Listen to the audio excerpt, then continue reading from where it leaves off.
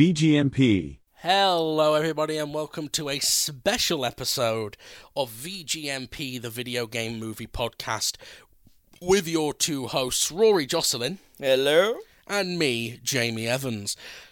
Today is a bit of a weird episode today, bit different, bit out of the ordinary, because we're not actually talking about a specific film today, or series, or whatever.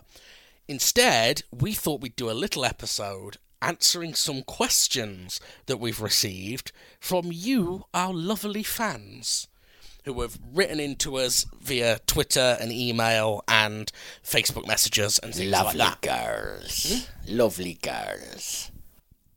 Two of these people are girls. Hey, lovely girls. Wait, is it two?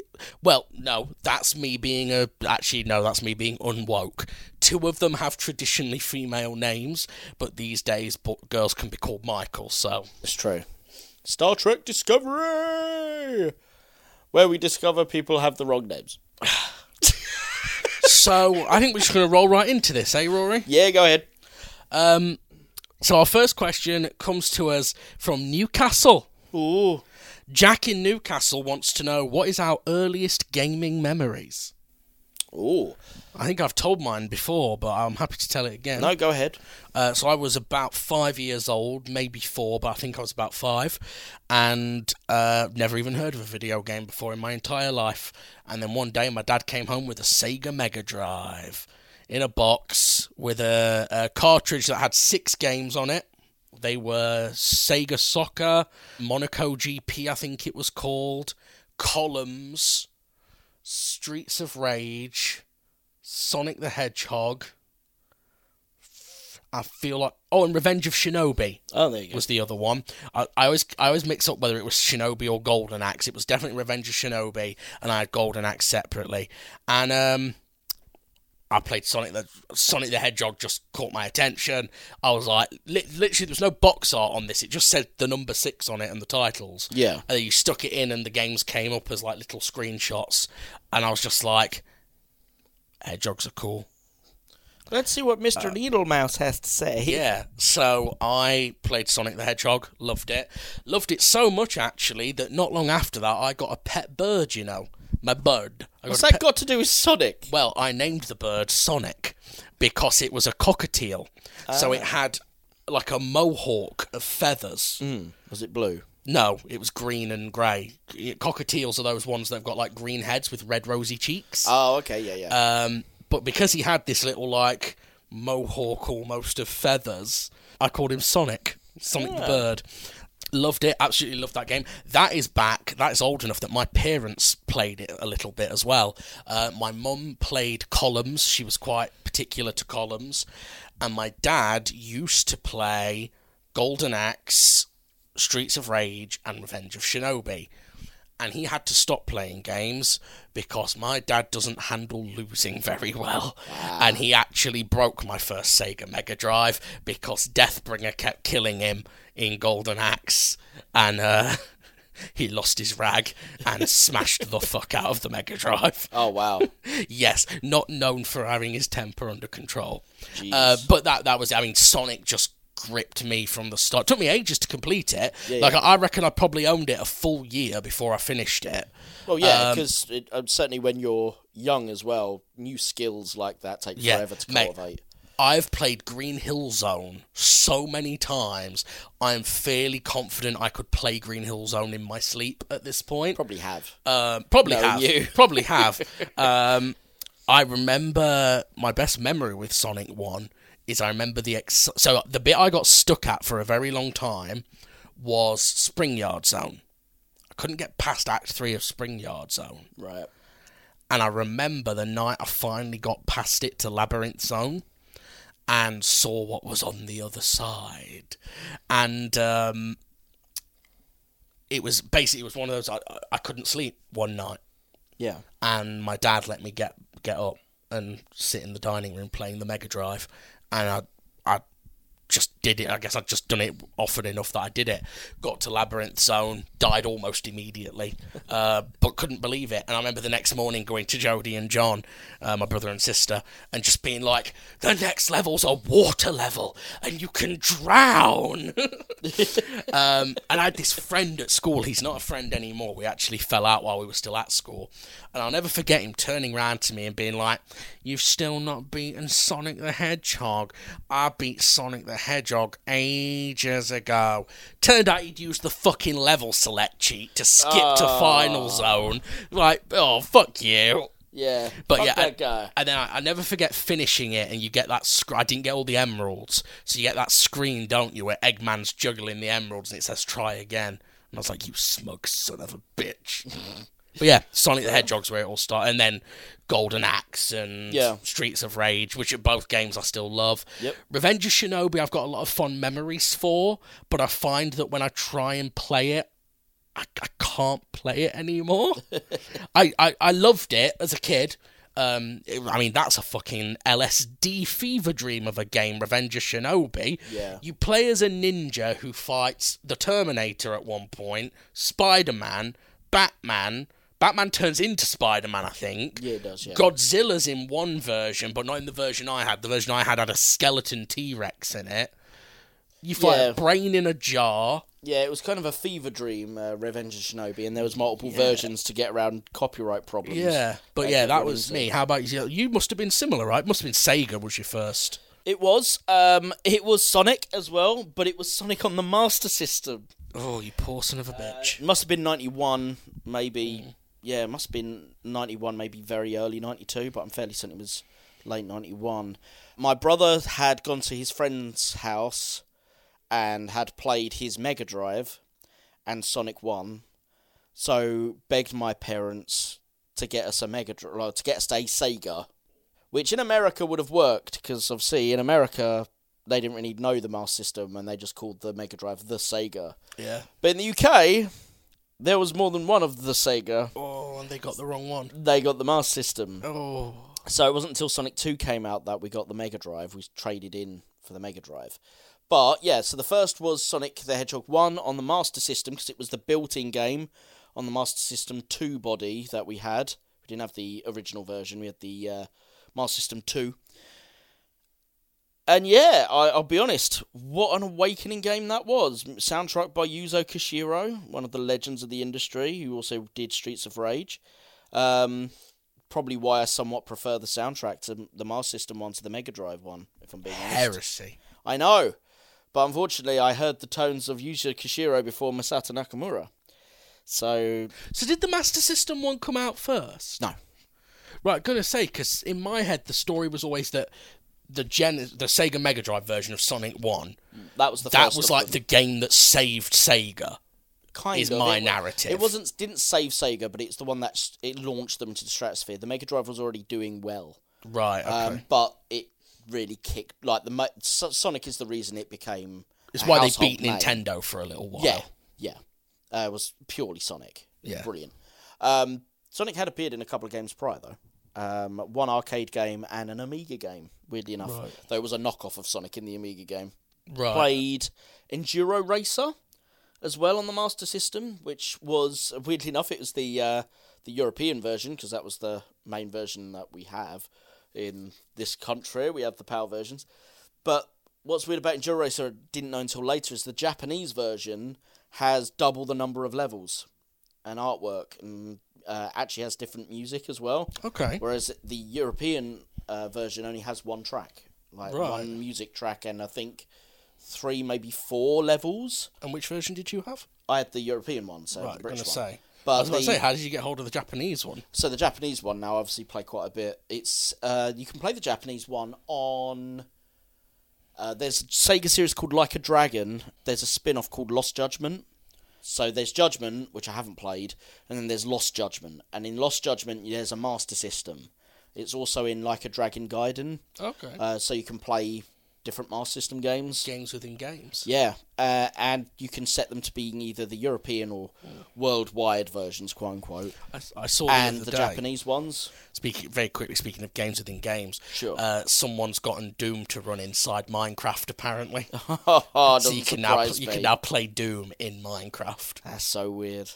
But yeah, so basically that was my first memories, was the Mars System. The only other game that I have massive memories of, obviously I played a lot more than just these three, but the three I have most memories of is Sonic the Hedgehog 1, Enduro Racer, and the third one was Donald Duck's Lucky Dime Caper.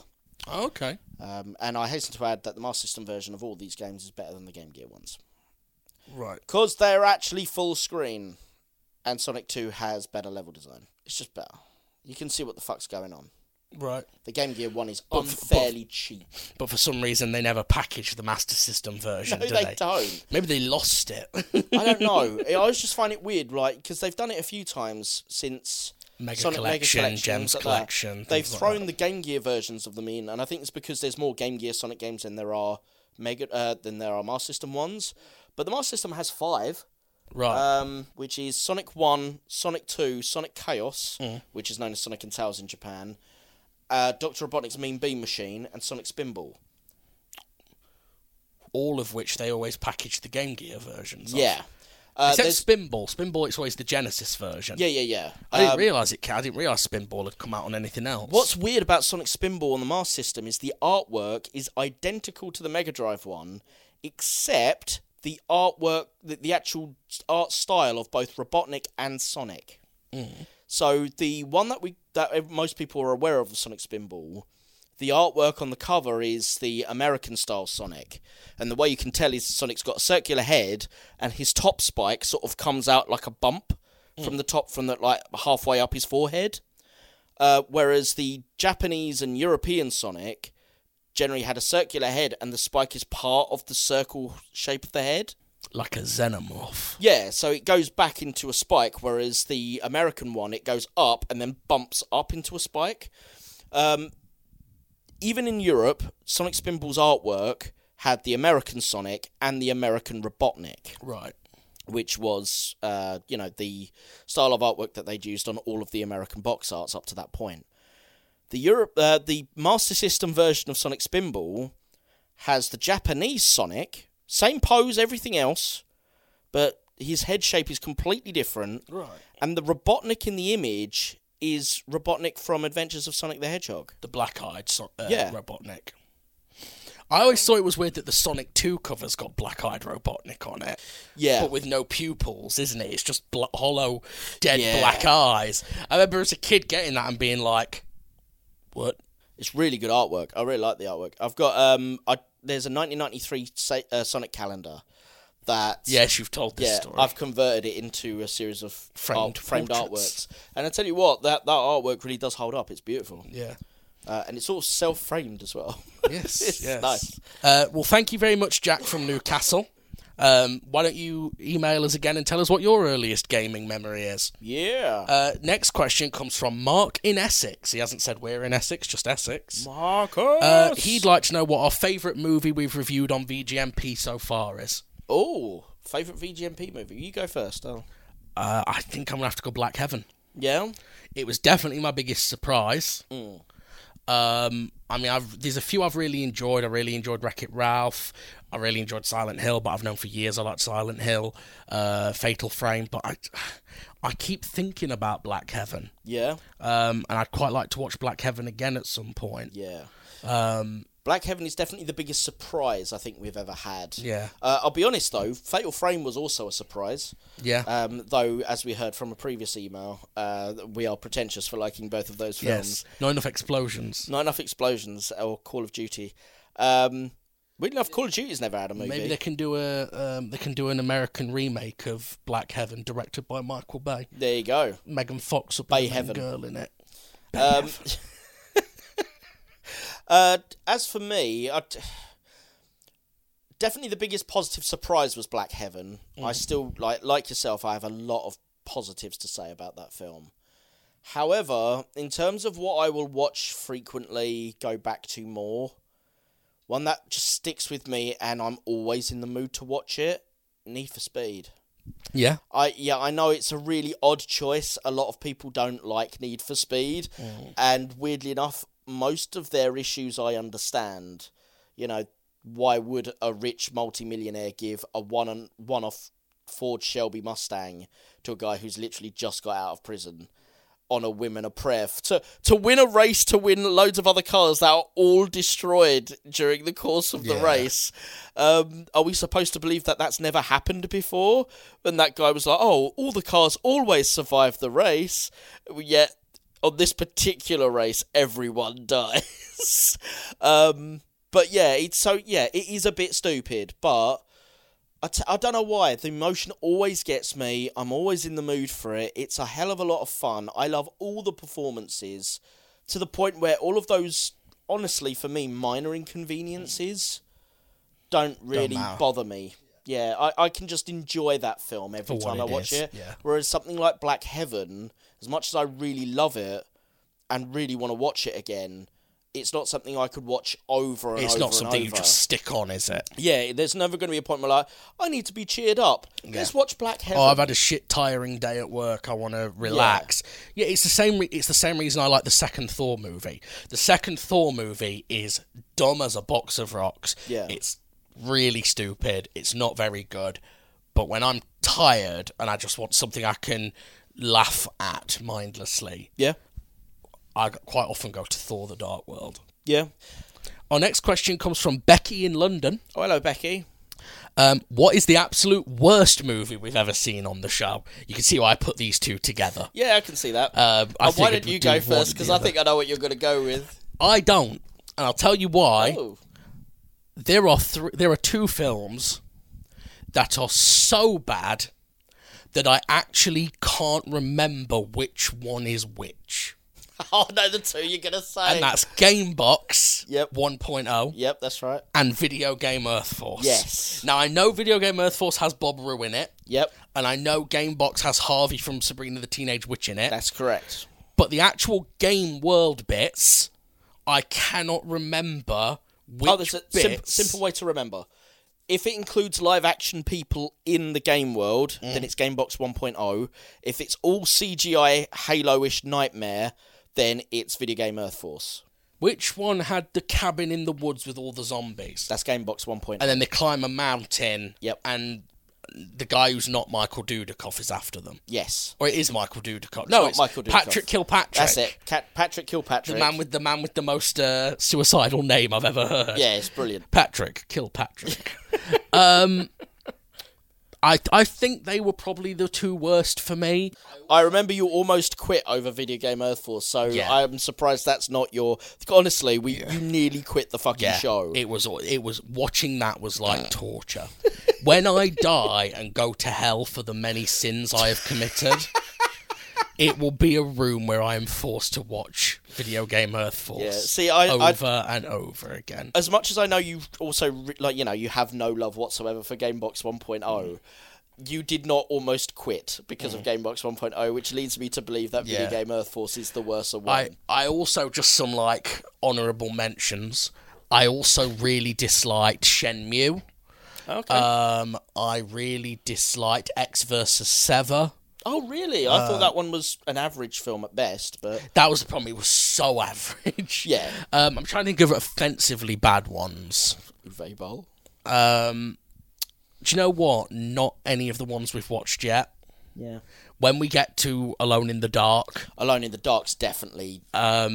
Because even Postal, man, like, I know it's not... Postal was shocking, but you know what? It's I not had unwatchable. fun watching Postal. I had fun watching it with you. Because I wouldn't have fun watching it by myself. I had fun trying to work out how the fuck he got J.K. Simmons to be in the movie. Yeah, I mean, yeah. I'm going to go video... Oh, I tell you what else I really hated was Noobs.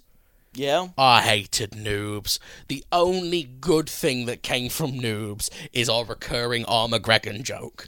Oh, yeah. And even that was me clinging to straws. It was so bad, Noobs was. See, I think the camera never moves. Like, it's all tripod work, isn't it? Honestly, I'll give Noobs props over something like Joysticks. I thought it was a better yeah. film. The main character in Noobs just stops being the main character halfway through. Well, they don't know what to do with him. And all their arcs get undone at the end, don't they? Noobs is bad. a pointless and a shitty film. What's weird is all the films you've chosen, and I'm sure this is just because they're all shit films. It's nothing to do with this at all. But ironically, the three you've picked there, they're all films that were given huge amount of sponsorship by Microsoft for Xbox. Because Gamebox 1.0 has the Xbox Live neon lights, and it's got like he's playing Xboxes and programs for Xbox exclusively. You've got Video Game Earth Force, which is they're all playing on Xbox, the game of Video Game Liberation Force or something. Mm-hmm. But they're all playing on Xboxes, even though the Xbox 360 was already out, so it was already fucking out of date. And Noobs actually had Cliff Brzezinski involved in it. They have Cliff Brzezinski, what's his name? Cliff Brzezinski, is it? Something like Or that. Blazinski. Blazinski, that's it. Cliff Blazinski was involved, and also like Xboxes were everywhere. Xbox 360s in this. Just for anyone who doesn't know, Gears Cliff of War. Blazinski is part of Epic Games, isn't he? He's the guy who created Gears of War. Right. What, the actual creator of it? Yeah. Ooh. And that film is chock full of Gears of War references, because that's Gears of War 3 is the tournament they're playing. Oh, tell you what else was shit. That fucking GTA short we watched.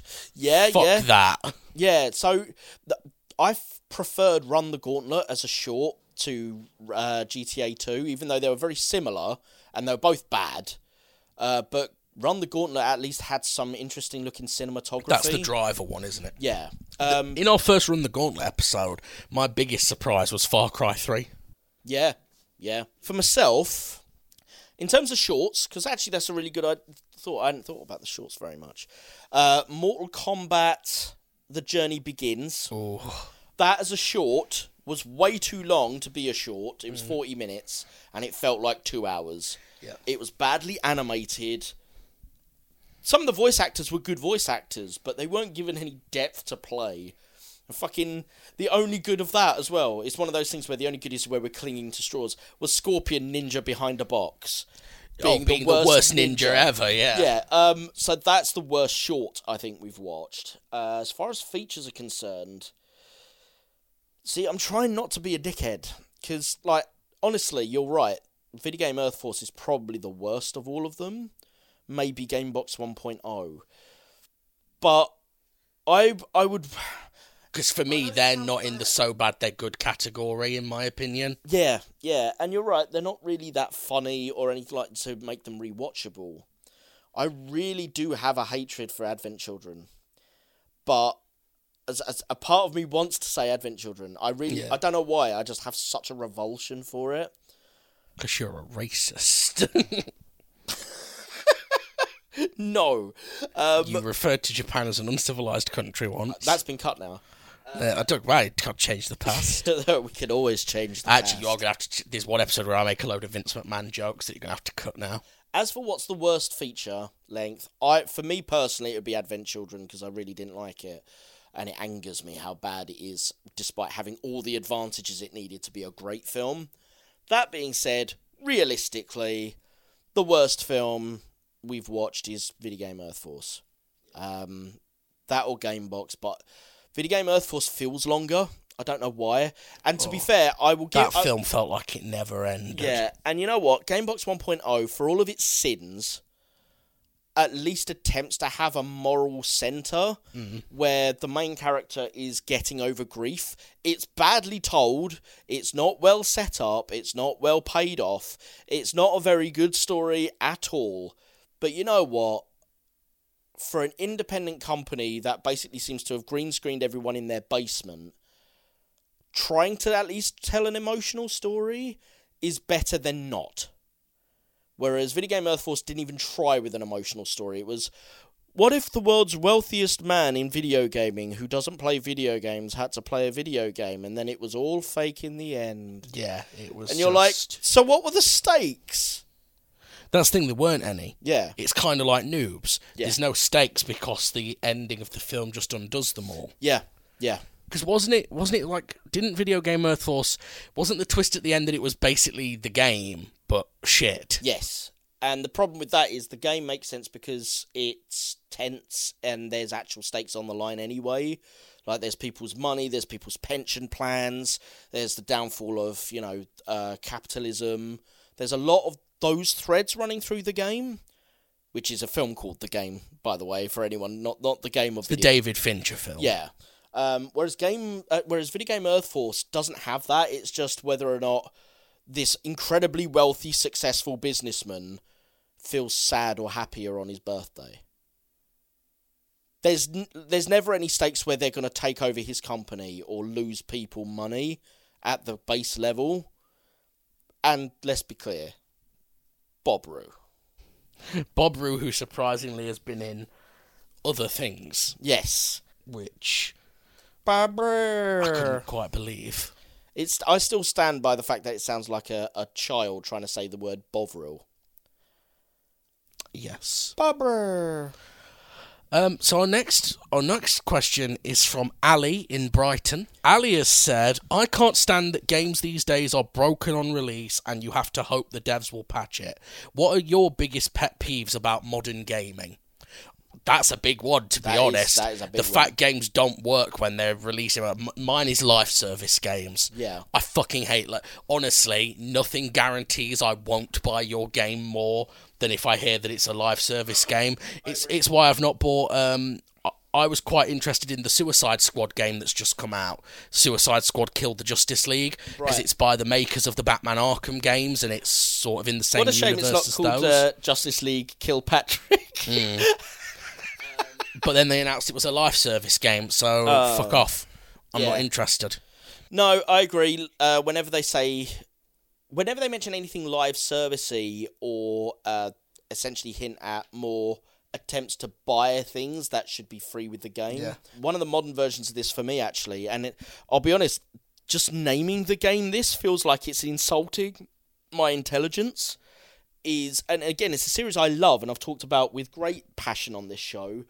Yakuza or Like a Dragon.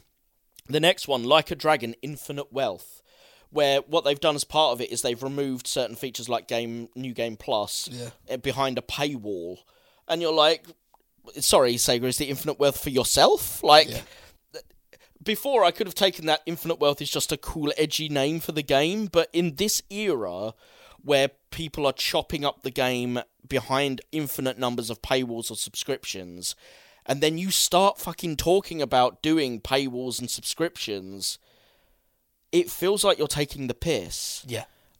So, honestly, I played the demo for Infinite Wealth on the Like a Dragon Gaiden game. I really loved Like a Dragon Gaiden, actually. It's one of my favourites in the series now. Because it has a really good storyline, well, decent enough storyline, but what's really good about it, the bit that made it land, is the ending. Kiryu Kazuma has a really emotional journey to the point where he literally breaks down crying at the end. And to see a man who's been that stoic and that strong throughout the whole series broken to pieces, that works. Yeah. That really hits you hard. And you can see why as well, because it's to do with the orphan kids that he's been looking after and how he can never have any life or relationship with them anymore. Yeah, man, that stuff hits you hard. Yeah. And so I went from that to playing the Infinite Wealth demo. And the Infinite Wealth demo, it feels lifeless, feels heartless, maybe because there isn't much story in it. I think for me, the thing with live service games is, one, I enjoy replaying games I like. Yes. I've replayed Resident Evil hundreds of times. I also am a grown-up with responsibilities now. I can't always get around to playing something when it's brand new and it's first come out. Yeah. The problem with live service games is you never really own that game. You've got it until they decide to stop supporting it. Yeah. And then sometimes they just up and delist them. Yep. This is a side effect of the fact that physical media is disappearing. I only recently, in the last couple of years, have finally given in and started getting download games, and that's only because I've started playing on PC. Yeah. I was very much physical media before that. But when you're playing on PC, it just makes sense to just buy them off Steam. Yeah. And obviously, Alan Wake 2 was a digital only. didn't even bother to do a disc release of Alan Wake 2 because it just didn't make economic sense for Remedy to do it because of the cost of printing the discs. Yeah, that makes sense. I understand all of that. But it's a shame because the more we go down that route, the more we're going to run into problems like studios just deciding to delist games. You can't get the two... there was 2 Transformers games in the 2000s, Fall of Cybertron and War for Cybertron, which I believe they've actually been delisted from Steam now. You actually can't get them anymore because the company that made the games only had the Transformers license for so many years. Yeah. And now they've lost the license. They actually can't sell the games anymore. Well, I think that's what happened with a few of the Sega games that I really loved and have been delisted from services, like Outrun 2 or Outrun 2006 Coast to Coast or Outrun Online Arcade. There's been multiple releases for that. Online Arcade was on the Xbox 360, but because they've got the Ferrari licenses in them, they get delisted. Same with Afterburner. Afterburner has different licenses from aeronautics companies, and so when the licensing runs out, they delist them. Yeah. And it's a shame because it's half the time, even if you own the game already, you can't get them back. Yeah. I like something I will give props to Microsoft for is generally if you buy something, even if it gets delisted, quote unquote, you can still download it again. Yeah. That is something I think Microsoft are doing well. Yeah. It's obviously not their fault if licenses run out, etc., etc. But there are, I'll be honest, the only reason that Microsoft seem to be great for that is because everyone else is basically shit at it. Yeah. It's not because Microsoft are particularly brilliant. No, Microsoft are doing the bare minimum. Yeah, which is allowing you to keep the games you've paid for. Yeah, but that's better than doing nothing. Yeah, which is, been kicking up against Sony recently, actually, Yeah. where, they were like, certain purchases you've made on the PlayStation Store, because the rights to this TV show you bought are now owned by someone else, we're going to have to delist them. Right. Yeah, and people kicked off. I think they're keeping them now, but it might only be for another year. Wow. But yeah, at the same time, it's like, well, you paid for that series, Yeah. but now you don't have it anymore. Well, it's like me buying... Plus, the way that Sony are doing it, I think it will delete it from your hard drives automatically once it expires. Okay, next question comes to us from Peter from Hartlepool. Hartlepool. Hartlepool. What is your guilty pleasure video game movie or a particular guilty pleasure scene in a film? Well, I should have saved Need for Speed for that, shouldn't I? Well, it depends. Do you feel guilty about it? No, because it's actually a stellar movie. Confession time. Go on. Get ready to scream. I don't anymore. Video Game Earth Force? But there was a time. There was a time of about 2 years. Right. When I was 13. Where I fucking loved the first Resident Evil movie. No. I don't think I've ever told you how early in my film watching life I watched Resident Evil. Well, it'd be 2002.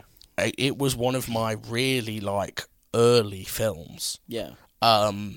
So I saw, as most people know, the first quote-unquote grown-up film I saw was Nightmare on Elm Street. And it was not long after, it was maybe 6 months later, I got Resident Evil on DVD. Right. And I'd barely played any Resident Evil games at this point. I'd certainly hadn't finished any of them because I was shockingly bad at them. Yeah. And we got Resident Evil, and I'm not going to lie, I would not get in an elevator for ages after watching that. That bit where the elevator drops while she's halfway out the door. Just don't go halfway out of it. You better believe I won't be doing. And me, Jodie and John, we actually loved the first Resident Evil film. We watched it loads. Absolutely loads. And now you kick off like a baby. Loved it. Yeah. Oh, honestly, full hypocrite. Loved the laser corridor.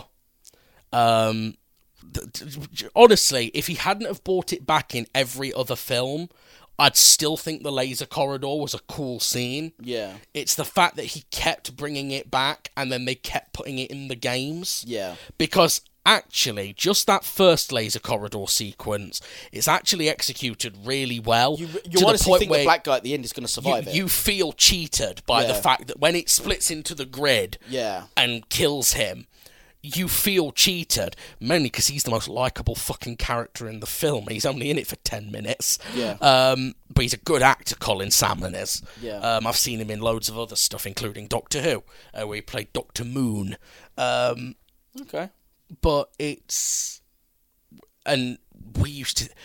The funny thing is, the part we've always hated about, always, even then, was we hated Mila Jovovich. Right. Even as, like I said, I was 13, which means Jodie and John were even younger. Well, the character's got no real arc, has she? She's super powered. Yeah. God-given all of the superpowers. We liked Michelle Rodriguez more. She's cool. Because she's got all the cool lines. Yeah. She's got the coolest line in the film, which is when JD is like, I shot her 5 times. How was she still standing? Bitch ain't standing now. It's the best line. Is that still your guilty pleasure film, or has that been replaced? No. When we rewatched it for VGMP, it's so bad. Don't get me wrong, it probably is, that or the second one is the best of the Resident Evil films. The Paul Anderson ones, anyway. Sure. But it's... Do you know what? I think Welcome to Raccoon City might be a guilty pleasure now. Okay. Because I recognise it's not a good movie, but I enjoyed it. But I have only seen it twice. Fair enough. But yeah, the first Resident Evil we actually really liked for a long time. Oh, man. We even liked the whole the bit where the Red Queen, which by the way has aged terribly, that's CGI. But when the Red Queen's like, "You're all going to die down here." Yeah. We loved it, and I tell you, do you know the bit where we fucking creamed in our jeans? Go on, him. Is at the end when the scientists come in and they separate Mila Jovovich and he starts turning into the Nemesis. And he goes, I want him in the Nemesis program. Yeah. So Nemesis was pretty much the only Resident Evil we'd played at that point. Yeah. And we'd gotten, this is how far we'd got into the game. You know the bit where Nemesis jumps through the window in the police station, which is right near the beginning? Yeah. Scared us so much we turned the game off. Yeah. Yeah, I know. Because now I've played that game 1 billion times. Yeah. But my God, we literally were like, Nemesis! They're doing Nemesis! Oh my God! And then you were disappointed when Nemesis eventually showed up. Well, in the second one. Do you know what is funny? And this shows how your perception of time differs as you get older. Yeah. Resident Evil 2, Resident Evil Apocalypse, only came out 2 years later. It felt like forever, didn't it? It felt like we waited years for that film to come out. Yeah. I remember checking news websites daily. Like, I used to go on film news websites every day looking for news about Resident Evil 2. Wow. And anyway, as I got older and as I played Resident Evil, I came to realise that the Paul Anderson film, A, was basically just a cheap imitation of Aliens.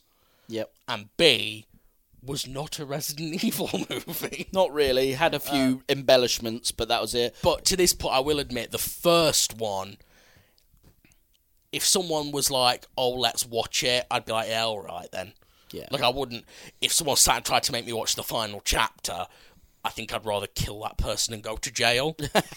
Because the final chapter is awful. Well, I'm going to struggle getting you to watch that one when we get to it then, aren't we? Oh, no, because I'm looking forward to... I'm not going to lie. Over on STC, do you remember how much of a little bitch you turned into when we watched Serendipity? Yeah. That's what I'm going to do. Thanks for raising that. Yeah. That's what I'm going to do when we watch Resident Evil.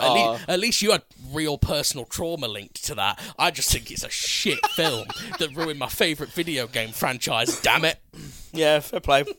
Wesker gets killed by a door, Rory. Yeah, well, that's how he goes out in the real world. A door! Anyway, go on.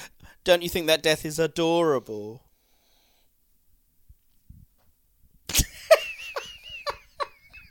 Anyway, what's yours? So I've got 2 options really. Are we only picking from what we've reviewed on the show, or can I pick?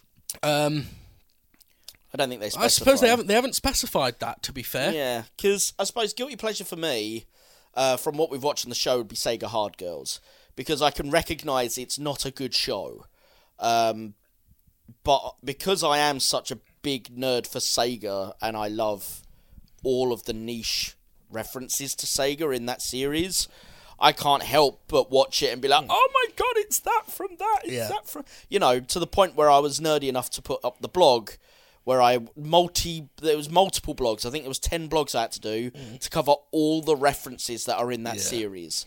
And they're not short. You know, I go into detail, and there's still a few I still don't know the name of, because I don't quite recognise where they're from. Be honest, Rory, your Saturn don't work anymore, does it? My Saturn's in the lockup. It's Don't upset me about my Saturn being in the lockup. It's full of cum in it, Rory. No, it's not. No, it does have a Fenrir in it, though. It's full of cum in it.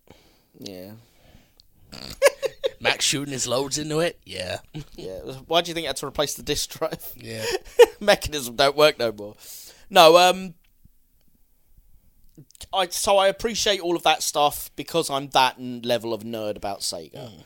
But I still appreciate the fact that it's actually not a good series. Yeah. And people in general could, not even Sega fans generally, give a fuck about it.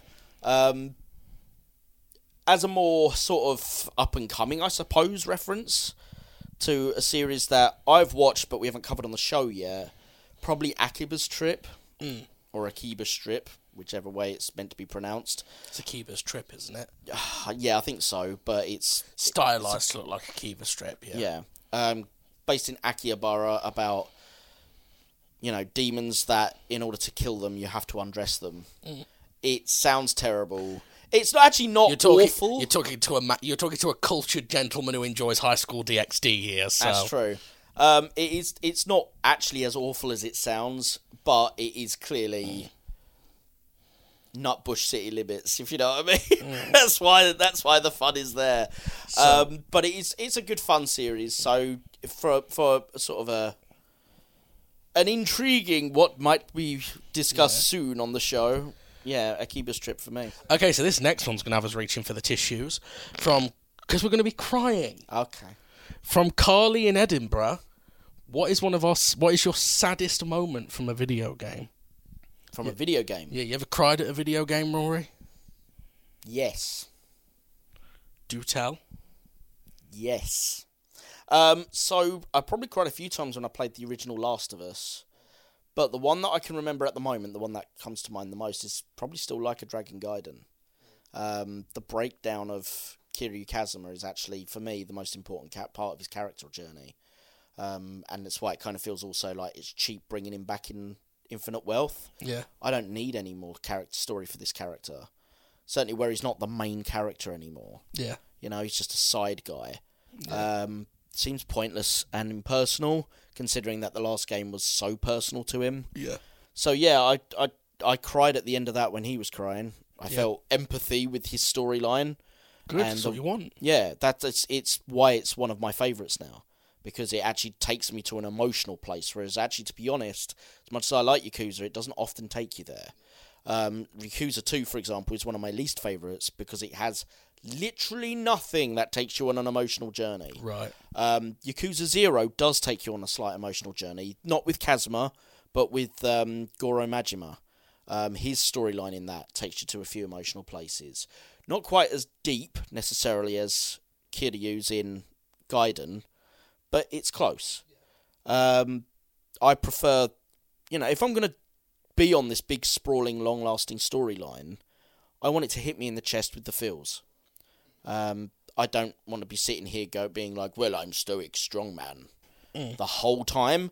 Fine, give me that, but then pay it off somewhere with some emotional, change up.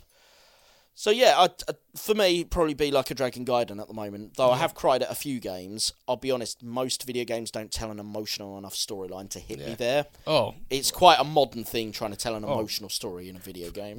When don't I get upset at video games? I cry my arse off at a load of games. They don't mean when they rewrite Wesker's death. No. Or Wesker's not in 6, it's his damn son, and his son doesn't make any sense. So I'll tell you, sometimes I've been sad in games. I was sad when Steve died in Code Veronica. Really? I was sad when... I'll tell you what, I was actually sad. I didn't cry, but do you know what did sadden me and has been cheapened by the fact that they keep bringing him back? I was pretty sad when Shadow died in Sonic Adventure 2. No, I'll tell you what, that did actually have some emotional resonance to it. The Darkness, both of the Darkness games actually pull off death really well. Your girlfriend Jenny dies in the first one, and your Aunt Sarah dies in the second one, and the games handle it, both of them, quite well. Like, you really feel futile, like you can't help. Right. But in terms of actually crying, I teared up a little bit when Ethan Winters dies at the end of Resident Evil Village. Oh, yeah? Because he is... So, spoilers for Resident Evil Village. He finds out he's a mouldy cheese person, and once you beat the final boss and destroy the mould core, all of the mould creatures start to die, which includes you, because you're made of mould. And unlike the film, Resident Evil The Last Chapter, that tries to do this same thing but has its cake and eat it too, where they're like, oh, we need to release this antivirus and everything that's got the T-virus in it will die, which should include Alice, but for some reason Alice just survives. Yeah. Because plot armor. Ethan's dying and he's carrying his daughter, and his, like, steps are starting to get stiff because he's starting to crystallize in, the mold. You didn't get far enough in 7 to see it, but when the mold creatures... Does it happen before you have to rotate a No, it doesn't. Fucking eagle! It doesn't. The creatures, they, like, crystallize. And he's doing that, and he's, like, struggling to walk, and Chris runs up to him, and Chris is like, we gotta go, Ethan! And he, like, hands the baby to Chris. Right. It's very sad. The only thing that ruins it is, for some reason, Capcom are still doing their bollocks where you can't see Ethan's face at all. So they're having to pick some real dumb camera angles to stop you seeing his face in this scene. Show it at the end. They should. They absolutely should. It's the one thing that ruins it. His fringe is suddenly like this long so it can hide his face. At one point, Chris's big biceps hiding his face. Now, if we want to talk actual tears and actually feeling destroyed... Go on. And these are both examples that are not masculine to admit at all. I am a sucker for a tragic romance story. I bawl like a baby at the end of Final Fantasy X. For some reason, 7 never got me. I don't really care when Aerith dies. Right. Maybe because it'd been spoilt for me, I don't know. It was, by the time we would have played it, it was like, it wasn't just well known, it's basically part of pop culture. Yeah.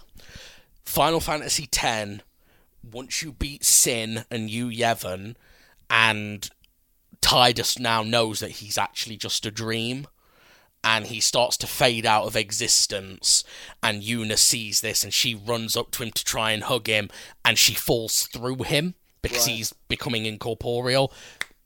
Might as well just flick a switch, baby, because the tears just start coming, and I'm like, ah! Don't they ruin that in the sequel? They do. They bring him back in the sequel, and the original creator of the first game was so offended by the fact that they brought Tidus back, he then wrote an official tie-in novel set after the second game, where Tidus gets killed again in the stupidest way possible, which is he kicks a blitzball, which is basically a football. Yeah. That's actually a bomb disguised as a blitzball.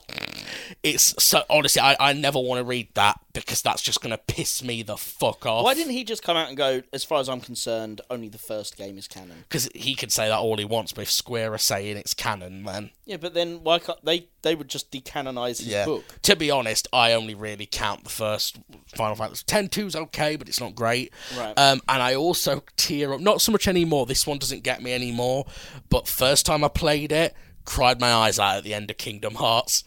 Right. Because Mickey and Sora get locked in Kingdom Hearts, and Kairi, Donald, and Goofy, they're on this little island, and it starts to, like, float away across this infinite void, and they're, like, reaching for each other, but their fingertips can't quite touch, and it starts playing this really sad Japanese pop song, and I'm just like... Unfortunately, they ruined that one as well, because it took them a fucking decade or whatever to make the sequel, and then 20 years after that to make the third one, which I haven't played yet. That's a franchise that got way too convoluted for its own good. Oh, that was someone who thought, oh, but I could make this much more intellectual. And it's like, no, all you've done is made it complicated and crap. Yeah, it's fucking Disney meets Final Fantasy. You don't need it to be any more complicated than that. No.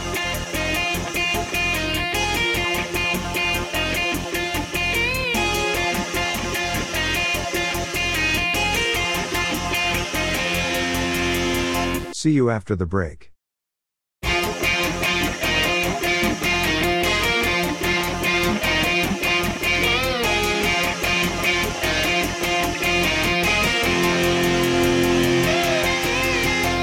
Kevin from New York. New York.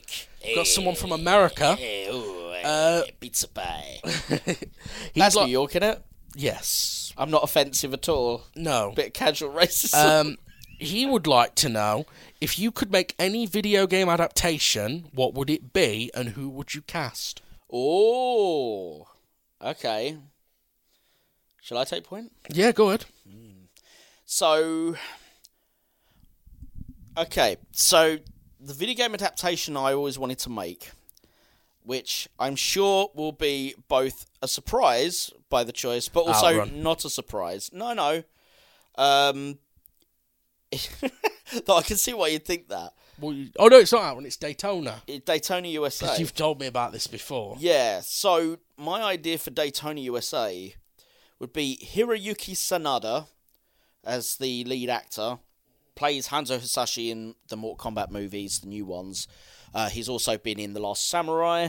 He's also been in Sunshine. He's also been in Rush Hour 3. He's a man with a very big career. And his character, who would be called Hiro or Hero, he would basically be the driver who raced the Hornet car to victory in the 90s. Through a series of egotistical sort of bullshattery, as he got older, his ego got the better of him. He got kicked out of being able to do races and stuff like that. And now he has a post-career life, just going from convention to convention for like different Daytona stuff and all this shit. He's kind of like a washed-up race driver. You also have a main female character, who I've not named yet, who would basically be a taxi driver in San Francisco. Hiroyuki Sanada would go to San Francisco to go to one of these conventions, and as he gets the cab there, he just by happens to go into this girl's taxi, and she's a big fan of his. So she's like, oh, let me show you how I drive. He's like, no, that's fine. And she's like, no, let me show you. And she basically crazy taxis it around the town. Like, does stupid drift turns, almost hits multiple cars, etc. But rather than doing what happens in Crazy Taxi, where he's like, oh, this is great, that he have more money, he's fuming, as you could expect he would be. It's like, you're fucking insane, you've nearly killed me, like, get the hell out of here, pays her the basic fare and goes into the convention hall. Later on, she's in the bar, and he comes into the bar. He recognises her from the taxi cab, and he was actually somewhat impressed thinking back about how well she handled the cab. Bear in mind, it's a manual stick cab, which is not common anymore. So he decides that she might be his ticket into getting back into Daytona, being his co-driver. And in order to do that, they sort of start this journey where they have to try and get the original Daytona car back. So they go to the guy who currently owns it, who's got it in a museum, and he challenges him to a race. Hiroyuki Sanada owns a Ferrari Testarossa, which is the car from Outrun, and the guy who owns the museum has a Ferrari F355 Challenge, which would also be another Sega game. They have a race, Sanada wins, takes the Daytona car, and now they need the engineer who is doing rally circuits up in the snow. So then they take the car up to the snow, and they have a rally challenge against the Toyota Celica and the Lancia Delta. Sega Rally. Yeah, and basically, most of this film, it's almost like a love letter to all of the Sega races as you go. But over the course of the film, the main thrust of the film is that they're going to try and go back to Daytona to win it, but they keep having to do all these other races to get the car, get the engineer they need for the car, then they need to get parts for the car, because obviously a lot of it's aged and needs replacing. But over the course of it, it turns out that Hiroyuki Sanada, the reason he's been out of the races is because he actually has heart problems. So we just get little glimpses of him taking these tablets every now and then, and his engineer figures it out, and he's just like, you can't be fucking racing because you're going to die on the racetrack. Sanada's son basically goes, I can't have you do this, and has the car towed away and given back to the museum. So now neither of them can race. So they have to break the car out of the museum. And in order to do so, as the female race driver and the engineer tow the Daytona car away in a truck, they have a guy towing it away in a truck while those two drive off in the Testarossa during the night towards Daytona, which is a nice outrunish sort of moment. What Sanada does is he takes one of the, I think it's a Honda-type motorcycle, which is the one from Hang On, and he uses it to distract the cops by riding away on this and trying to make his escape. What ends up happening is instead he has a heart attack and crashes the thing and dies in the ambulance. The whole thrust of the story is to build up the fact that this man has wasted a lot of his life, pissed off his own son, and alienated everyone for the love of the thrill. And one of the story arcs that you have to give to the female character is that she has to learn not to be like him. As much as she admires him, as much as she wants to have his success, to not replicate his failures. Which I think is a kind of a cool story arc. And the final part of the film is a straight race at Daytona at 777 Speedway. And I want that whole final race to be first person. So I would have, it'd be all from her perspective as she's racing. I'd have mirrors set up that would basically be green keyed out, where I'd then film her in reverse as well, and then I can overlap her actual face on those. But I'd want things like flaming vehicles, smashed up bits of car, damage to the bodywork of the Hornet, things like that, all happening from a first-person perspective. And as they go around, you get, certainly when you're thinking of, three-dimensional surround sound, having the crowds and stuff move around the sound field the way it would do if you were actually in the car. And because it's all from inside the car's perspective, that's easy enough to track, rather than if you do multiple cuts. Well, if the crowd is on the left during one shot, they might be in front or behind in another shot. Whereas if it's all from within the car for a solid 3.5 minutes, you just move the sound field around as what matches the visuals you're showing. Yeah. So I think that'd be kind of a cool finale as well, having that first-person angle at 777 Speedway, and then finishing it off by drifting it. Because of course you would, because Daytona always had that cheeky fucking last turn in the Speedway. Really? Yeah. The last turn of the Speedway is the only time you should be drifting. Okay. But yeah, I just like that idea as well, because there's quite a nice amount of iconography there. Stuff that fans of the series would like, but it wouldn't be so niche as to not be understandable by non-fans.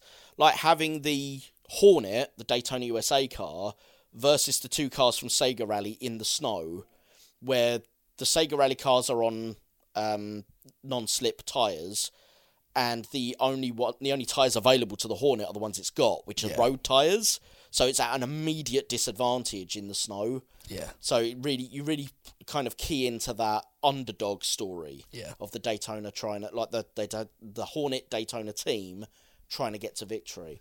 I think that would work as a narrative. Certainly it's more visual, it's more of an action racing story than it is an emotional one, but I'd want to put enough in there on, the fact that Sanada's character would be so irresponsible. Yeah. I think he'd be a good move. As for other celebrities, again, this is not something that I've paced out in celebrities. Hiroyuki Sanada is definitely a man I'd want in it. But with the others, there's quite a little bit of play. I'd like there to be quite a confident female lead. Sort of age range you're looking at? Probably 20s for the woman, because obviously it'd be the counterbalance. She's the younger protege almost of Sanada's character. But with the engineer and the co-driver, I mean, there's a bit more flexibility. Yeah. And I'd rather them be people with a certain amount of personality to them. Not necessarily Ryan Reynolds, because I don't think you'd take a side character role like that anyway. But, someone who, when you cast them, they immediately come with personality attached. Yeah. You know what? Rami Malek can do it, because he did it really well in Need for Speed. Yeah. Brad Pitt's doing a lot of small roles now. Oh, yeah, that's true. I actually watched The Lost City with Sandra Bullock and I Channing haven't watched Tatum that in yet. it. I'm really looking forward to seeing that. Yeah, it's got a bit of an Uncharted vibe to it. Oh, nice. But what I didn't realise is Brad Pitt's in it. Yes. He's only in it for about 10 minutes and then he gets killed. Spoiler alert. That's something he started doing a lot lately. He does that. He has a 1-second cameo in Deadpool 2, doesn't he? Yes, he does. Yes. Okay. What about yourself? Sorry, I know that was a bit long. No, that's right. So there's a few I'd want to do, but I'm going to just pick one. I've said before I'd love to do a Rise and Fall of Rapture TV series, but since that's not an actual adaptation of the direct game, I won't pick that one. I would love to do Alan Wake, but I'm not going to pick that, and I'll tell you why I'm the wrong person to adapt Alan Wake. Because Remedy are so uniquely multimedia in their approach, I don't think I would be happy having anyone but Il Cavilli and Matthew Peretta play Alan Wake. Right. Now, to be fair, they've dubbed him so well in the game that you can't really tell that two different people play Alan Wake. But it's harder in live action, isn't No, it? no, in the live action bits. Oh. Yeah. But I think what they do is I think they actually do it the opposite way that dubbing is usually done. I think they record Matthew Peretta's voice work first, and then Il Cavilli mouths over it, I think. Interesting. But yeah, they've actually done it really well. But to be honest, I've seen an interview with Il Cavilli. His Finnish accent, not that there's anything saying you can't have a Finnish accent in a film, but his Finnish accent is really not that strong. Like, he speaks English perfectly clearly. I think you could just have Il Cavilli play the part. But anyway, I'm not going to pick Alan Wake for that reason. Instead, I'm going to go with the classic, which is Resident Evil Code Veronica, which I obviously would love to do. I'm not saying my version of it would be any good, because I'd be very faithful to the game. So what would you... I would want to do most of it practical effects. Nice. I understand there's going to be a couple of bits like Alexia setting herself on fire. You're going to have to animate that, probably. Because I wouldn't really... To be honest, I'm going to sound hypocritical here, but go with me on this. Yes, I always prefer practical effects where possible. However, I also respect human safety. Fire stunts, even when performed by a professional stunt team, are notoriously dangerous stunts. Yeah. I kind of think the responsible thing to do with fire stunts nowadays is CGI them.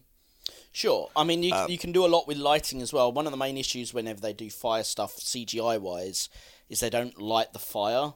Yeah. As it were. It's like they light the scene and then they superimpose everything. Yeah. But actually having practical lights to emulate fire on the character would help a long way with the CGI effects on top to making it look like the character's on fire without actually doing it. What would you do about getting around some of the more questionable aspects of Code Veronica, like the cross-dressing and things like that? This is the other reason I could never actually make this film, is I wouldn't. I would just do it. As far as I'm concerned, like, all you can do, because I wouldn't want to take that out of it. Right. All you can do, as far as I'm concerned... It would be a complete rewrite of that character. I think you just have to make it clear, like, he's not a trans character. He's more like Norman Bates. Yeah. He's incapable of handling the loss that he's experienced. I definitely would want to do the film. I think Alfred Ashford is a really tragic villain. And I'd love to do him in a way that... I don't want to use the word sympathetic, because that's not... I mean, he is still a monster. Yeah. Who presided over... He wouldn't make him a good guy or anything like that. No, but I wouldn't want to go with the comical, "Welcome, Claire," sort of voice. Oh, God, yeah. That would be really monotonous over the course of a film. Yeah, as well. I think... You want something still slightly feminised, I think. Yeah. So you don't want, like, a big butch guy playing him. Also, that gives him away, his cross-dressing thing, way too soon. It does, doesn't it? It's like, well, this guy's already got a higher pitched voice. Yeah. I would probably cut the gulp worm as well. I don't think you need the gulp worm, and I've always found all the worm enemies kind of stupid. Right. I tell you what I think would be a fucking great scene is the tyrant fight in the back of the airplane. Yeah, that'd be intense. That'd be cool as hell. I actually think it's quite difficult to cram Code Veronica into one film, because it's actually, when you think about it, it's quite a long game. And quite a lot happens in it. You'd have to trim certain bits out, I think. Well, you trim all the backtracking, for starters, because Code Veronica does pad its runtime with a lot of backtracking. Yeah. And that's one of the reasons Resident Evil game... People always go, I don't understand how they can't ever get a Resident Evil film right. Don't get me wrong, we do deserve better than Paul Anderson gave us. But actually, they are games that are difficult to translate to film. Yeah. Because they are so puzzle heavy and backtracking heavy. Yeah. But I'd sort of go with I've got a rough cast here. Oh, go on. So, first of all, I've cast Alexander Ashford because I'd probably do some flashbacks of him. I think he'd only have like one scene, really, which would be when you're explaining how Alfred and Alexia were created. I'd like to get a guy with some gravitas for this. So I've gone with Charles Dance. Oh, interesting. Because you want someone who embodies that English authoritarian. Yeah. And they're all blonde as well, aren't they, the Ashfords? So Yes. Charles Dance, I think. Steve Burnside was a difficult one to pick because I'm simply not au fait with young actors anymore. Well, Leonardo DiCaprio, because that's what his character design was based on. I've gone with Cole Sprouse. Oh, I don't know Cole Sprouse. Ben from Friends, who's in his 20s now. Oh, wow. Oh, blimey, I suppose he would be, wouldn't he? And Jeez. is most known for being on Riverdale now. Oh, okay. I haven't seen Riverdale. I don't No, it doesn't look like the sort of thing we'd like. It's like a teen drama. But, so, I'm going to do the smaller characters first and then reveal the big ones. So, because you don't actually have that many characters in Code Veronica. You then got Rodrigo Juan Raval, who has one bit where he releases. I thought this would be a great time for a cameo from one of our favourite performers.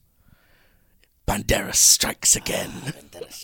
Antonio Banderas. Yes. Yeah, why not? Yeah. Get him in. I love Antonio. Antonio Banderas. Strikes again. Strikes again. Okay. So, Claire Redfield. Yeah. I think Haley Steinfeld is a great choice.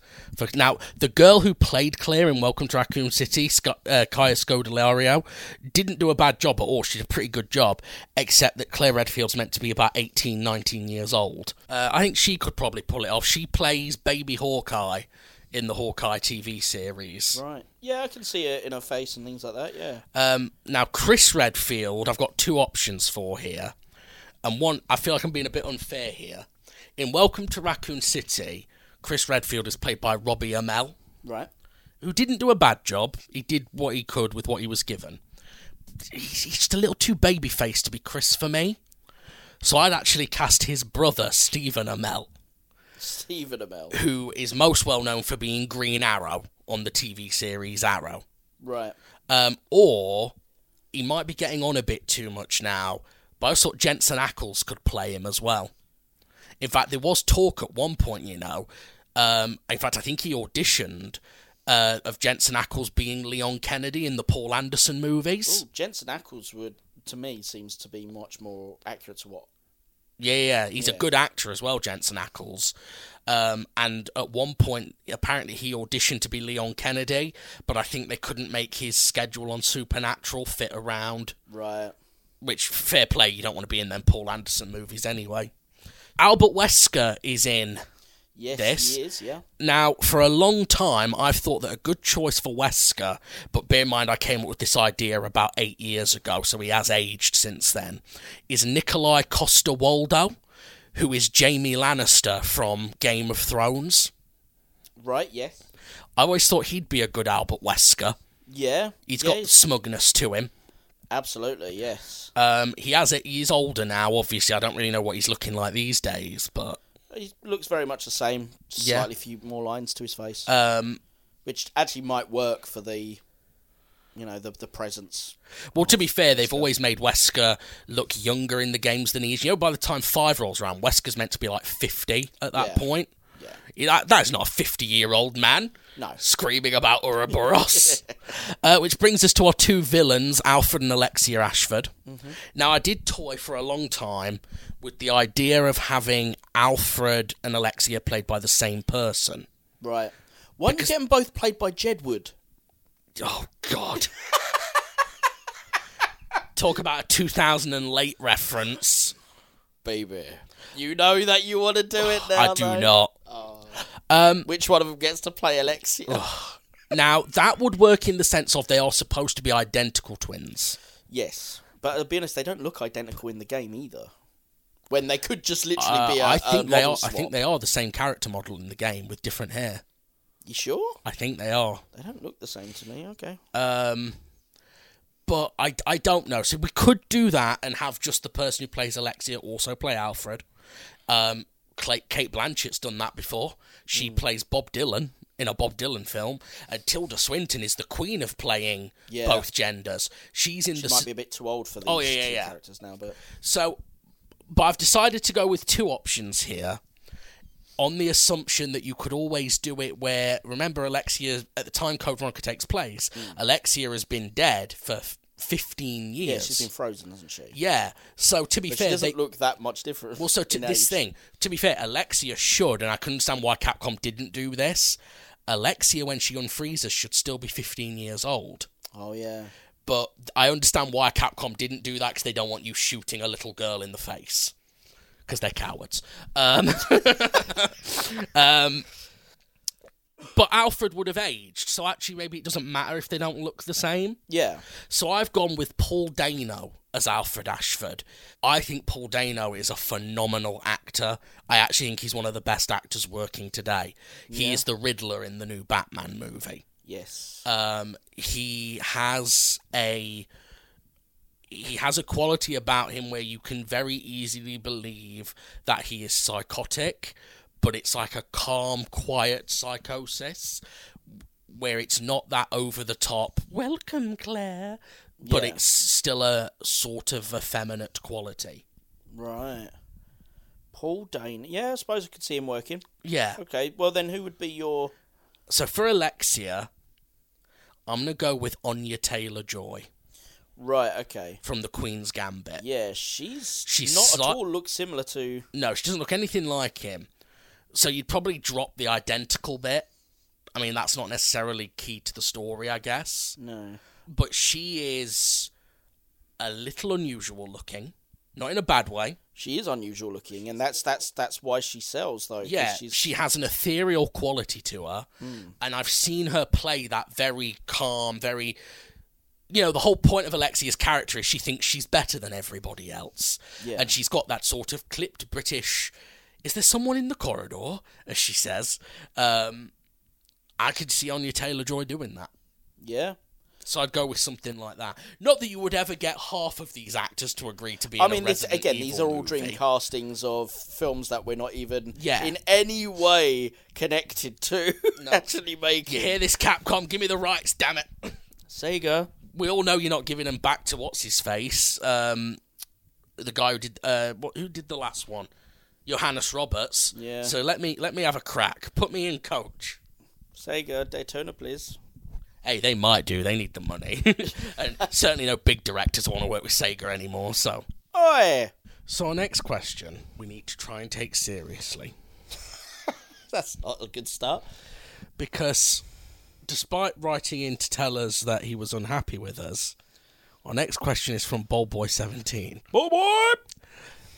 Hello, Ballboy17. I always hear it as Ball Boy, like the tennis guys who chase after the balls. I think that's the parody. Oh, is it? I think so. Sounds like a load of bollocks. He would like to know our favourite Uwe Boll movies. Okay, interesting enough. All right. I'm going to take House of the Dead, I think. Yeah, I'll take... you know what? I'm going to go with In the Name of the King, a Dragon Siege Tale. Right. It's crap, but it's fun enough that I can watch it. And you know what? House of the Dead, honestly... It has liberty in it. Yeah. She was fit. Also, I know it overused the twirling around people camera, but you know what? At least it had something worth looking at. Yeah. I liked some of the visual design of House of the Dead 1. Haven't seen the second one yet. Did have he didn't do the second one, did he? He produced it. Oh, okay. But yeah, no, he didn't direct it. Even if it did have the silly bit in it where they're like, why do you want immortality? To live forever. Yeah. That's what immortality means, jackass. Yeah, don't get me wrong. There's never going to be... I don't think... Maybe I'll be proven wrong, but I don't think there's ever going to be a good Uwe Boll movie that's, like, genuinely good. Oh, don't disappoint Boll Boy. I'm sorry, Boll Boy. I actually don't think there will be. But, if there is, do you think Boll Boy I've not is seen Uwe it yet. Boll? I hope so. Raging Boll. He hates the Raging Boll joke. Sorry, yes. Yeah, don't upset him. He's a long-term listener. Thank you for having written in, Boll Boy. Oh, absolutely. And I apologise that I've mentioned Code Veronica yet again. Yes. I will state that I'm never going to like Alone in the Dark because I've seen it and it's awful. Yeah. Blood Rain 2 is the only of the 3 Blood Rain films I've seen. That's also terrible. Right. But In the Name of the King and Dragon Siege Tale, I can get behind. And you know what? While it's not my taste, there's an audience for Postal. Yeah. I don't think it's important at all. But no, as much as Uwe Boll seems to think it is. But you know what? It's got an audience. It's got the Jackass audience. If you like Jackass, you'll like Postal. I just don't like either. You know what? Fine. Our next question is from Laura, also in Essex. Oh, hello, Laura. She'd like to know, what are your expectations for the upcoming third Sonic the Hedgehog movie, and do we think Jim Carrey will return? I personally think he might. There has been some leaks, hasn't there, suggesting that he might? Yeah, I think if he does come back, though, it probably will be in a more minor role. I don't think he's going to be the main villain. Number one, because Shadow's going to be the main villain. Yeah, because they're doing the Sonic Adventure 2 story, Robotnik was never the main villain of that anyway. So he may come back in a more limited capacity. Don't get me wrong, if he comes in a more sort of solid villain capacity, I'm going to be all up for that, because I actually really enjoy his Robotnik. Yeah. You know, don't get me wrong, I think there's a different interpretation I would prefer, but you know what, I've got nothing against Jim Carrey's interpretation of Robotnik. I think it is all but confirmed, isn't it, that Sonic Adventure 2 is what they're doing? Well, they've got Shadow the Hedgehog in it. I'm fairly certain the leaks have confirmed that they go to the Ark. Right. As well. Okay. I'm fairly certain, but I could be wrong, and things change. They might just be going to a Death Egg. I think this is inherently a risk, actually. What, doing Sonic Adventure 2? Well, this is the first time they're directly adapting a game, if they are. I don't think it'll be a direct adaptation. Sonic 1 wasn't. Sonic 2 wasn't, was it, really? They weren't direct adaptations of any of the games. No, they took elements of Sonic 3 story, but it was only a few elements, such as Knuckles being tricked by Robotnik. I'm totally behind them doing a straight adaptation. I'm totally down with that. Where there could be a problem is if they then change it too much. So, for example, do we think they're going to do Rouge? Well, the main issue, I think, is if they do it as a straight adaptation, the main issue I'm going to have with that is, unless they drop them as characters, which would seem really unfair, where the fuck does Donut Lord and his family fit in? This was going to be our next bit, which is, personally, don't want them in the film. Fire them. Yeah. I'll be honest. Or cameo. Cameo appearance. Yeah. Here's the thing. Donut Lord's character was a brilliant character in the first Sonic film. Fantastic. It had nothing to do in the second one. The second film, him and his family were irrelevant, and they, in fact, damaged that film with the Bridezilla 10-15-minute All Bridezilla I sequence. need from them in this is they can have a little cameo at the beginning where they're watching TV and it's on the news that Sonic's being chased by Gun, and they can be like, what? Yeah. Another little cameo when Eggman is doing it, if Eggman's going to be back, when he's doing his whole demonstration and he blows the moon in half. If they do that. And then they can be at the end when the Eclipse Cannon's falling, the Ark's falling. Yeah. Assuming they do all this, they might. I actually don't think they will. I don't think they're going to do the Bio Lizard. I don't think they're going to do Gerald Robotnik and the Ark falling. It'd be a shame because I think that's great. And I hope that they do it. The only problem is you've got to blow up half the moon in order for the Ark storyline to happen. Yeah, which you then need to keep. Plus, they've not done the Death Egg yet. So it's possible, rather than do it as the Ark, they'll do maybe the Ark storyline, but they'll do it as the Death Egg instead. I think they will. I actually would rather they didn't, because Death Egg's a really stupid name. I love the Death Egg. And he's not called Eggman in this. Yeah, he is. In the films, they've always really called him Robotnik. I swear in the second one he's called Eggman. Sonic calls it him once, I think. Yeah, because I know when he's on his own in the... Because it doesn't make any sense anymore, does it? Because he's not egg-shaped. Yeah. Yeah, I don't know. Honestly, I'm open to either it being an adaptation or like basically just taking slight elements of the SA2 story. I'd like to see them racing for the Emeralds. That's what I want to see. Yeah, they kind of already did that in number 2, though. Yeah, I get. Although it didn't feel so much like they were racing for individual. Aren't they just racing for the Master Emerald? They were. Yeah, you're right. And I'd like to see. I know we probably won't because they're not even in the game Sonic Adventure 2.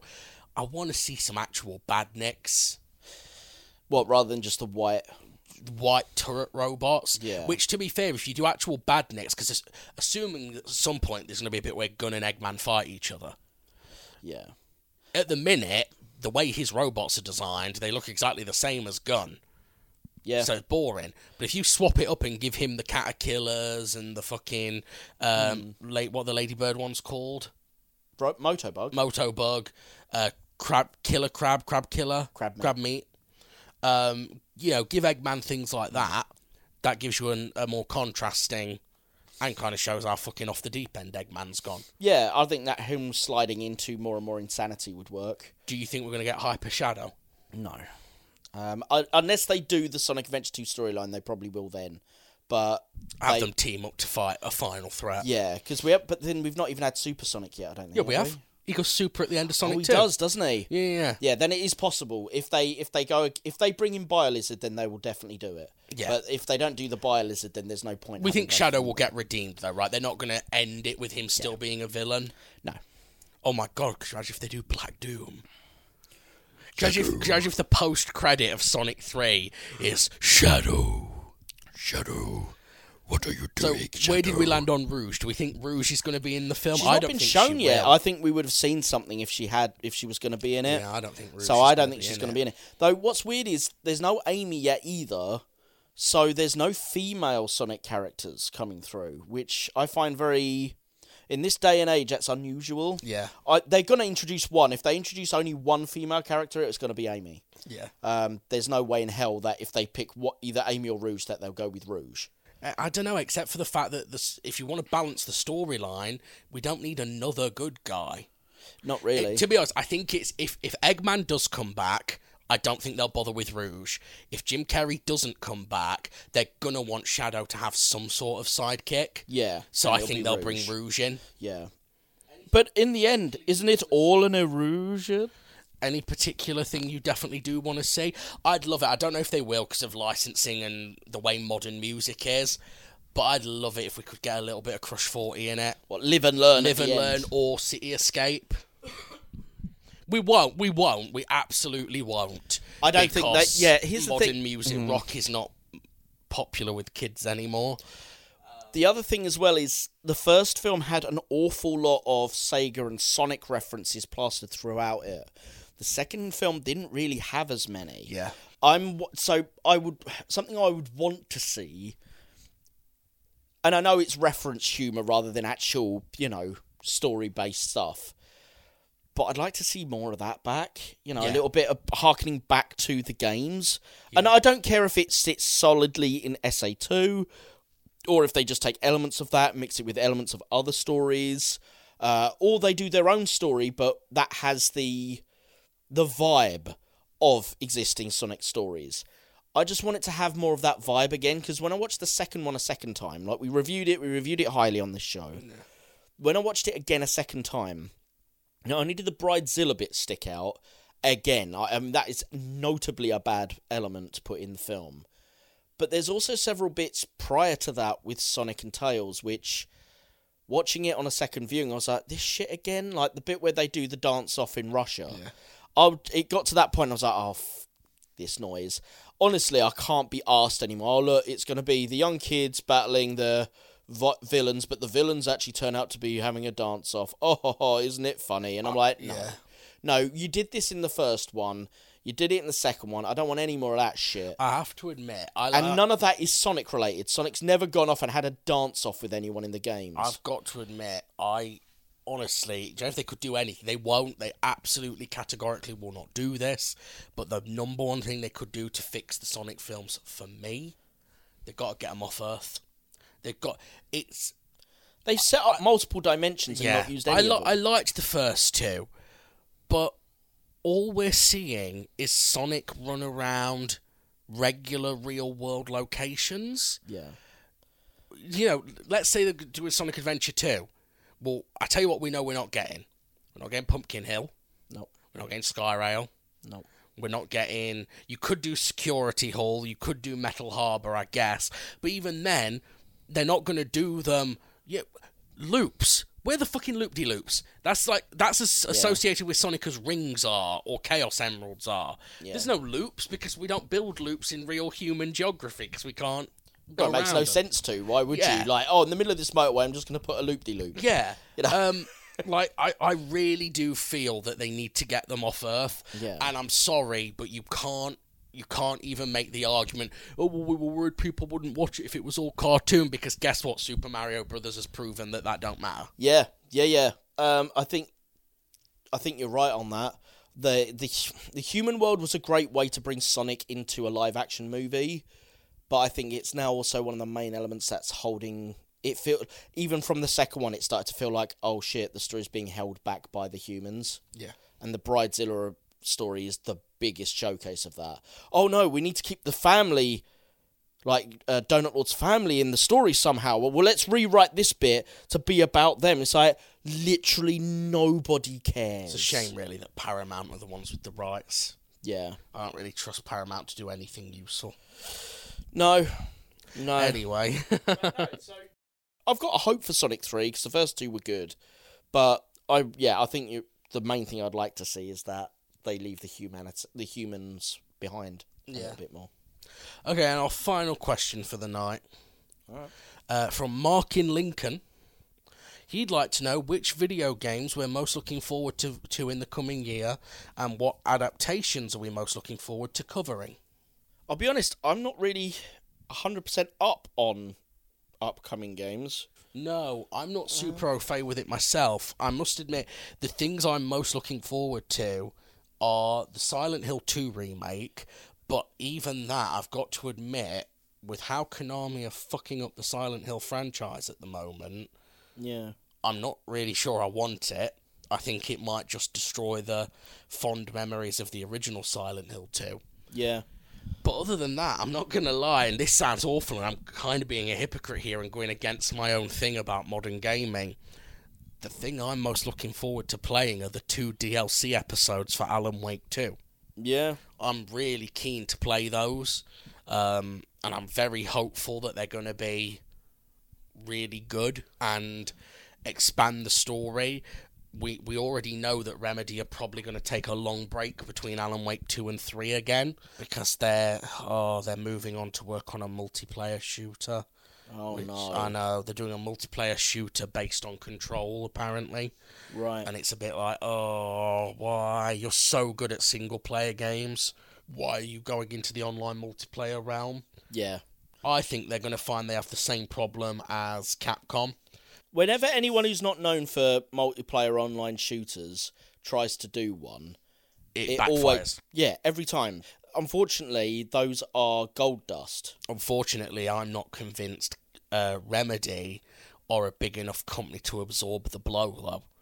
Oh, no, I don't think so. See, Capcom are. Capcom have been able to absorb three failed multiplayers in the last sort of 10 years, because Umbrella Corps was garbage, Project Resistance was garbage, and Resident Evil Reverse, which was so embarrassingly bad that they kind of snuck it out without anyone knowing they'd released it. Yeah, I've just looked through a whole list of what's potentially due to release this year, whether it's got a set launch date or not. Nothing grabbing you? Absolutely nothing is grabbing me. What about them new Sega games that are coming?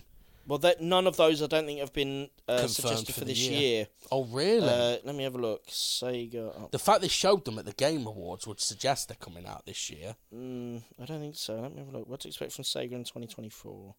So the new Jet Set Radio game won't be 2024. They've announced that much. There's a bunch of Atlas games. The Sonic Dream Team will have post-launch content, but I honestly don't really know Sonic much Dream Team? I've not heard of it before. I think it must be a new game coming out. Again, they're looking to re-release or bring back franchises such as Golden Axe, Streets of Rage, Shinobi, etc. But none of them have a set launch date. So, yeah, there's nothing I can say for sure in 2024 I'm actually looking forward to in the game space. Sonic Dream Team is a platformer game developed by Hardlight, published by Sega, released December 5th, 2023 for iOS, Mac, and Apple Arcade. It's an Apple exclusive game. Who could possibly want that? Yep, nope. Anything that's Mac specifically can go suck a dick. I've got no interest whatsoever. So it takes place in Eggman's Dreams. Eggman's Dreams? 6 playable characters: Sonic, Amy, Rose, Tails, Cream, Knuckles, and Rouge. Okay, so let's have a look at what's upcoming in terms of the video game movie adaptations. There's Borderlands in August. There's Castlevania Nocturne should be getting another season. There's a new Devil May Cry film, or series, I think. Coming out this year. Dragon's Lair might be getting a release, but it's the one that's had Ryan Reynolds attached for 3 years and hasn't gone anywhere. Right. Fallout series comes out in April. Free Guy 2 is apparently on somebody's radar, but whether or not that's being made for reals or not, I don't know. Apparently there's a sequel to the Gran Turismo movie, which I don't understand how there can be, since the Gran Turismo movie is based on the Gran Turismo TV show, which was a reality TV show. Yeah. Unless there was more seasons to that than I'm aware of. So the Halo series is getting a second season on the 8th of Feb. Oh, that Halo series, we've got to just talk about that for a minute. Yeah. I've seen all the interviews with, is it Pablo Schreiber plays Master Chief? Yeah. Where he's talking about how the reason Master Chief doesn't have his helmet on hardly is because, it's too hard to emote as an actor or something like that. Yeah. I don't want to be mean here, but then I've seen several. The dude ain't fucking emoting anyway. It's such a wooden performance. He's not the main problem with Halo, to be fair. But, I mean, that's something we can talk about when we get to review it. You lucky boy. There's been an announcement of a potential Last Starfighter 2.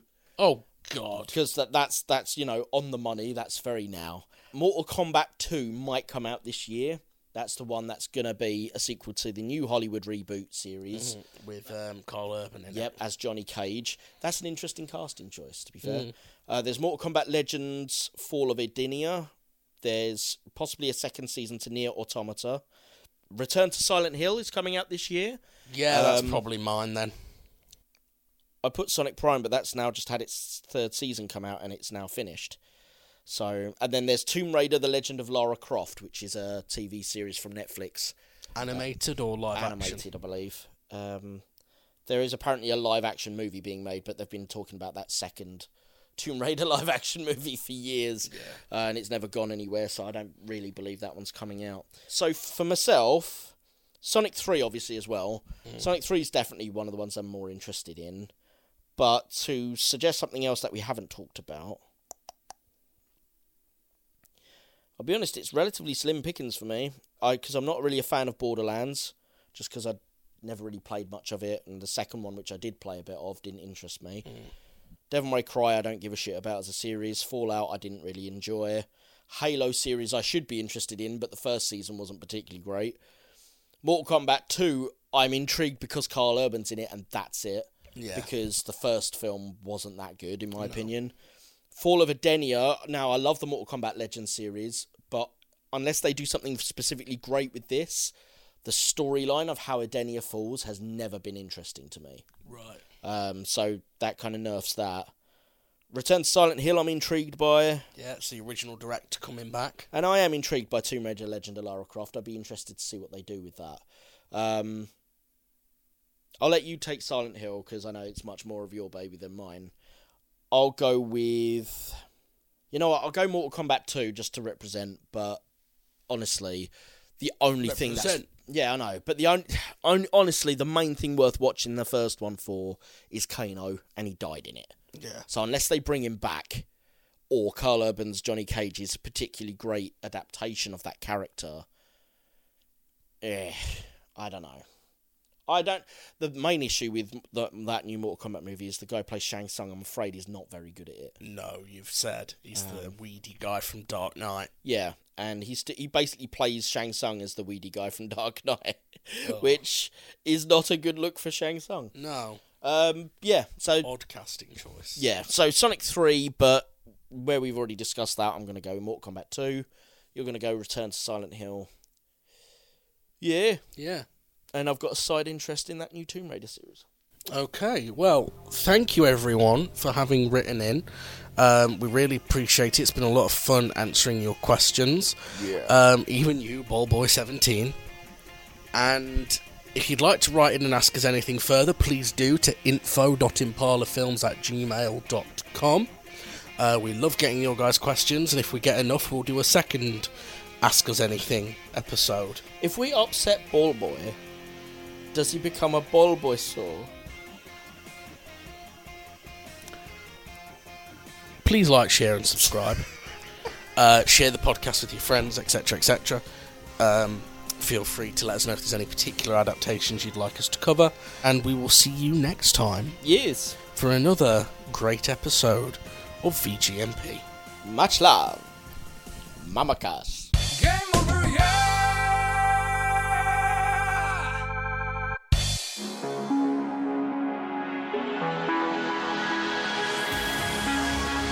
Cyberpunk Studios.